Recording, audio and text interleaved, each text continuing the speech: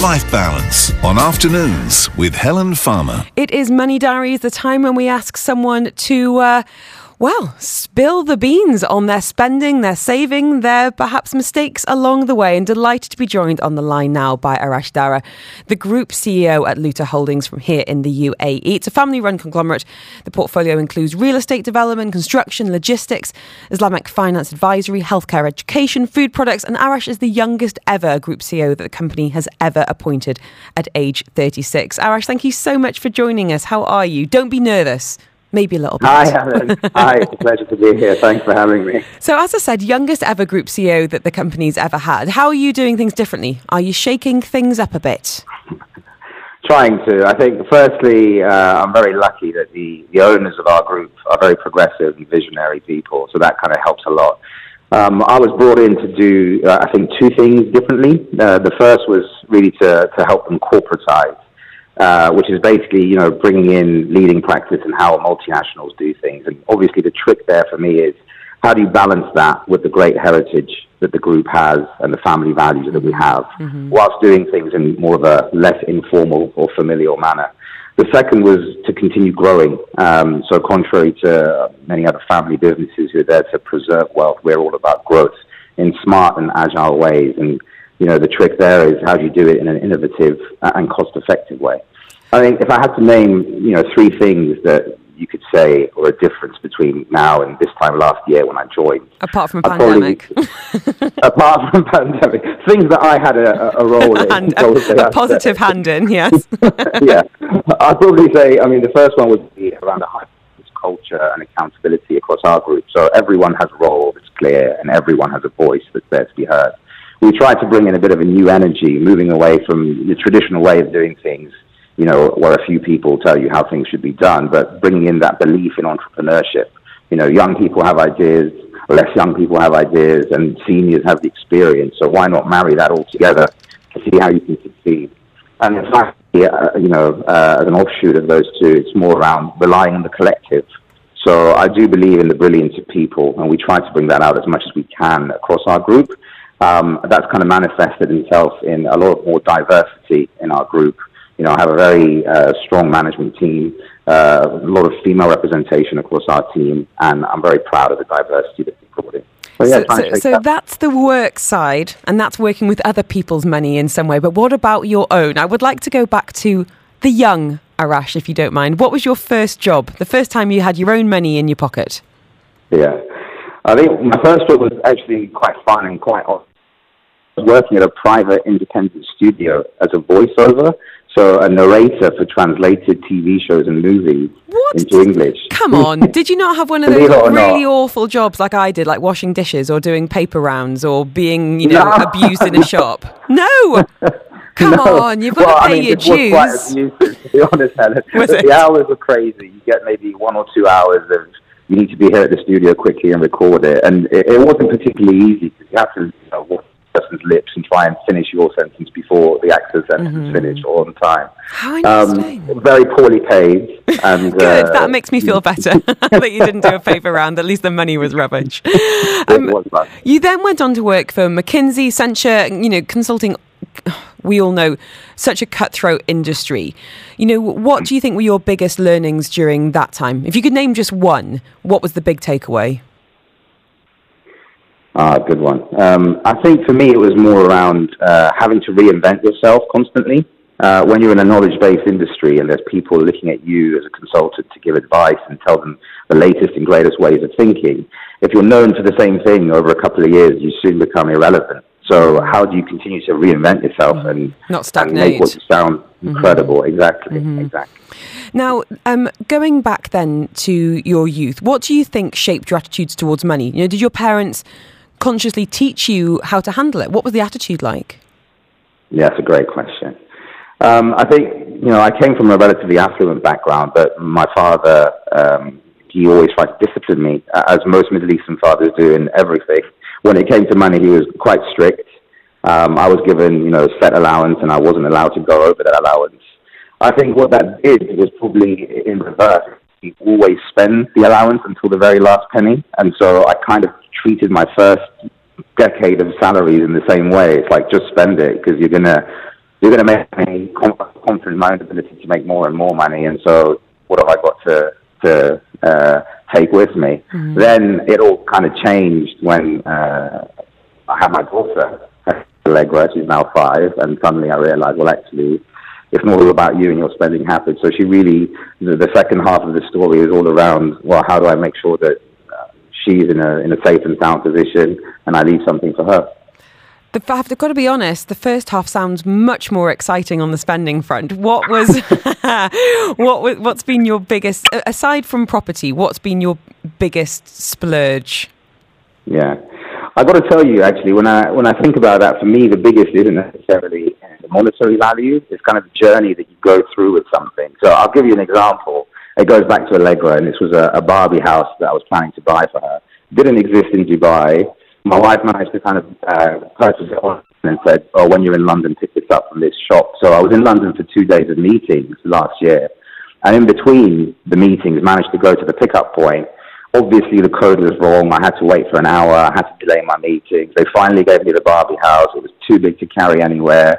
Too big to put on the plane. got back to Dubai. I could have told you that when the story started, that's not coming back to Dubai easily. So what happened? It wasn't wise. It ended up in the cover with the fragile goods of the plane, and obviously spent most of the weekend trying to assemble the thing.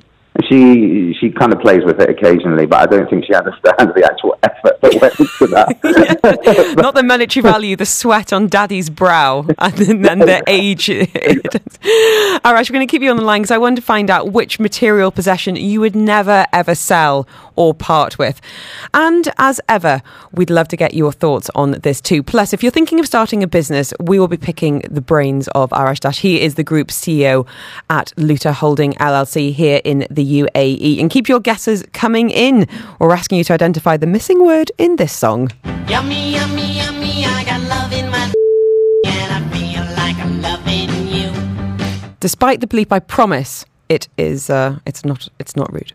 And just a quick reminder on the fitness front, Dubai Fitness Challenge is back, returning for its 4th edition, running through until the 28th of November. That's a Saturday, with a mix, of course, it's 2020, of virtual and physical events. And we're all being invited to commit to a minimum 30 minutes of daily activity for 30 days.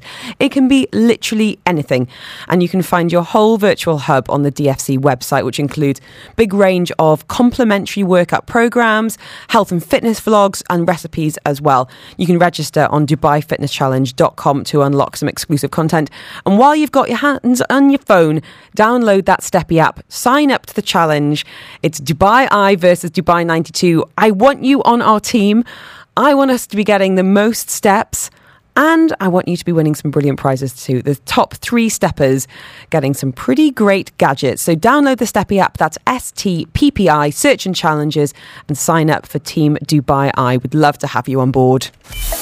Join the conversation on Afternoons with Helen Farmer. Only on Dubai Eye 103.8. The Dubai Fitness Challenge is back.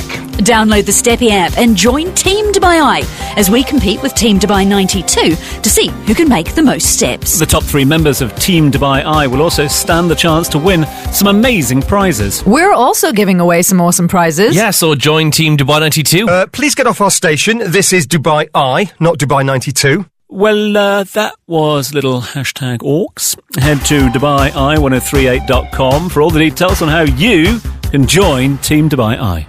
How do you ensure a bright future for your child? Find out at the UK Boarding School Exhibition online, Friday 6th November at 11 a.m. and Saturday 7th November at 5 p.m. Meet heads and representatives from 21 leading boarding schools in the UK who offer quality education, stability, progression to university, and excellent support for special needs. Hear from the leading expert on university fee status, how to secure home fees at UK universities. Register at andersoneducation.co.uk.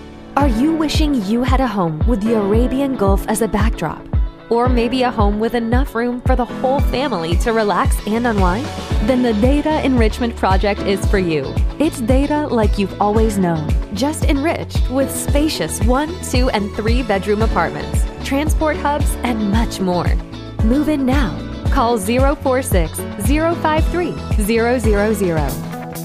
Welcome to Dubai Investments Realty, the doorstep to a world of real estate opportunities. Search through our online webpage within a trusted network and browse through pages of residential, commercial, office spaces, warehouses, and staff accommodations. But be specific, because we've got choices, a lot of them. Find your space and even what your heart beats for to call home. Dubai Investment Realty. Find opportunities. Join Mark Lloyd as we play the songs you selected on The Night Shift. The songs you know.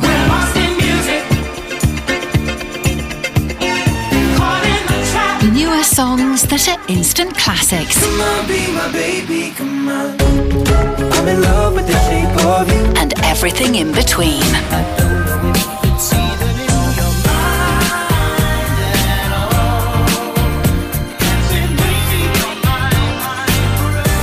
at The all. Night Shift with Mark Lloyd. The soundtrack to your life. Weeknights from 8. Only on Dubai Eye 103.8.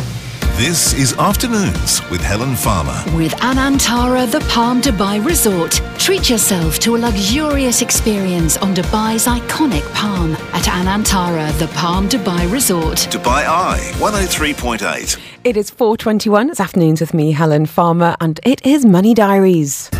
Life Balance on Afternoons with Helen Farmer. Joining us on the line is Arash Dara, the Group CEO of Luta Holdings. He is the youngest Group CEO the company has ever appointed at age 36, and we're asking him to lift the lid on his saving, his spending, some mishaps and some advice too. So, Arash, as I said, I'd love to know your one material possession that you would never ever sell or part with. What comes to mind? Well, I'd say my obvious answer is anything that my wife has ever bought me. Clever guy, yes. Yeah, I think the most specific one is probably the suit that she bought me for my graduation ceremony. I'll keep that. That's lovely. Now, you did marry young, and that must have some kind of consequences on your finances and attitude as a couple towards money. How do you navigate that? Do you have a joint account? Do you have separate accounts? I know it's a personal question, but it is Money Diaries, Arash, so spill. No, we have a joint account. She is the CEO at home and the brains behind the operation. Toughest job in the world. I think to answer your question, when we got married, we didn't have a wedding or a honeymoon. So we decided, as I say in that first stage, to at least not cut back where we didn't have to. So we tried to enjoy life as much as we could with what little we had. Arash, you're a big advocate of entrepreneurship, but after 5:30 we are going to be hearing from young entrepreneurs here in the UAE. Do you have your own business as well on the side? I did have, but I don't currently. The role is such with the demands and what I need to put into it that I believe that I have to be fully committed to it. The business that I had was a freelancing consultancy business in the past, but as I say right now, no. I am just the Group CEO of Luta Holdings. I'm just the Group CEO. Stop it. But if a staff member came to you with an idea, for example, what kind of encouragement would you be able to offer, given your expertise, both within the company and as an entrepreneur and businessman outside as well? Yeah, absolutely. I think on the personal side, a lot of the things that I learned in my career as a consultant, all around the frameworks, how to think about business questions and how to plan for it, are things that I always give advice on. What we have in the works in Luta Holding, which we started internally and we're going to be offering outside, is a program called LEAK, which is the Luta Innovation and Networking Community. And basically it does exactly what you've just touched on, which is if there's an idea from the inside or the outside, if we like the idea and we evaluate it, then we will partner up with that entrepreneur and offer what we can, which they may not have, whether it's the Luta brand, whether it's being able to incubate them, give them a laptop, give them a bank account, help them out, and see them grow. I don't want to say it's your typical accelerator program, but it's our way of helping entrepreneurs of any age and any background. I'm curious to pick your brains on this. If you had 10,000 dirhams now to start something that could potentially grow big, what would it be? What area would it be in and why? Me with my skill set or me generally? Let's just say you've got all the skills in the world, but you've got 10 grand in your pocket. Where do you think the opportunity lies? For me, it's currently, opportunistically, I'd buy the shares in Dettol or any healthcare company. I think Hand sanitizer for everyone. Yeah.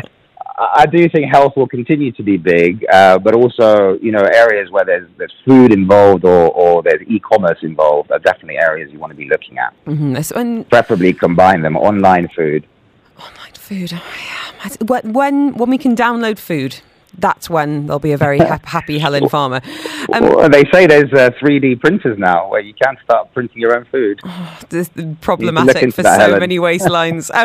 Now, when it comes to starting a business during a pandemic, would there be any advice you'd give to any aspiring entrepreneurs?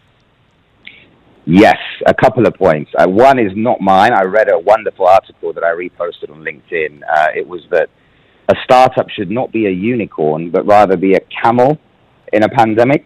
And the whole point is the camels, they're very good at dealing with adversity, different climates. They can go days without water. And I think if you're a startup, it's much less nowadays about very quick and rapid growth, but rather how do you build something steady and solid that can survive these times. There's another piece as well, which is, you may be very passionate about your idea, but I wouldn't advise that you drop absolutely everything right now and just pursue that. It's always good to have a backup plan. Keep your current job if you can whilst you start pursuing your entrepreneurial venture until it gets to the stage where you're comfortable enough to let go of whatever you're doing and just jump straight into it. I love that. Be a camel. Very appropriate. Be a camel. And lastly, Arachna, can I ask you, how would you like to retire? If we're going to do a bit of a mood board right here on the radio, what does retirement look like to you? How old and where are you going to be? Yeah. I am a terrible person to answer that question. I'm your typical type A personality. I don't think I ever will. I'll probably be surrounded with my own businesses and just going until the very end. I am unfortunately always on and not planning on sitting back with a banjo by the sun. So I will keep going. Well, I'm looking forward to hearing what's in your future. It sounds like it's going to be very exciting indeed. Arash Dara, thank you so much for joining us on Money Diaries from Luther Holding. Appreciate your honesty, your insights and your humour too.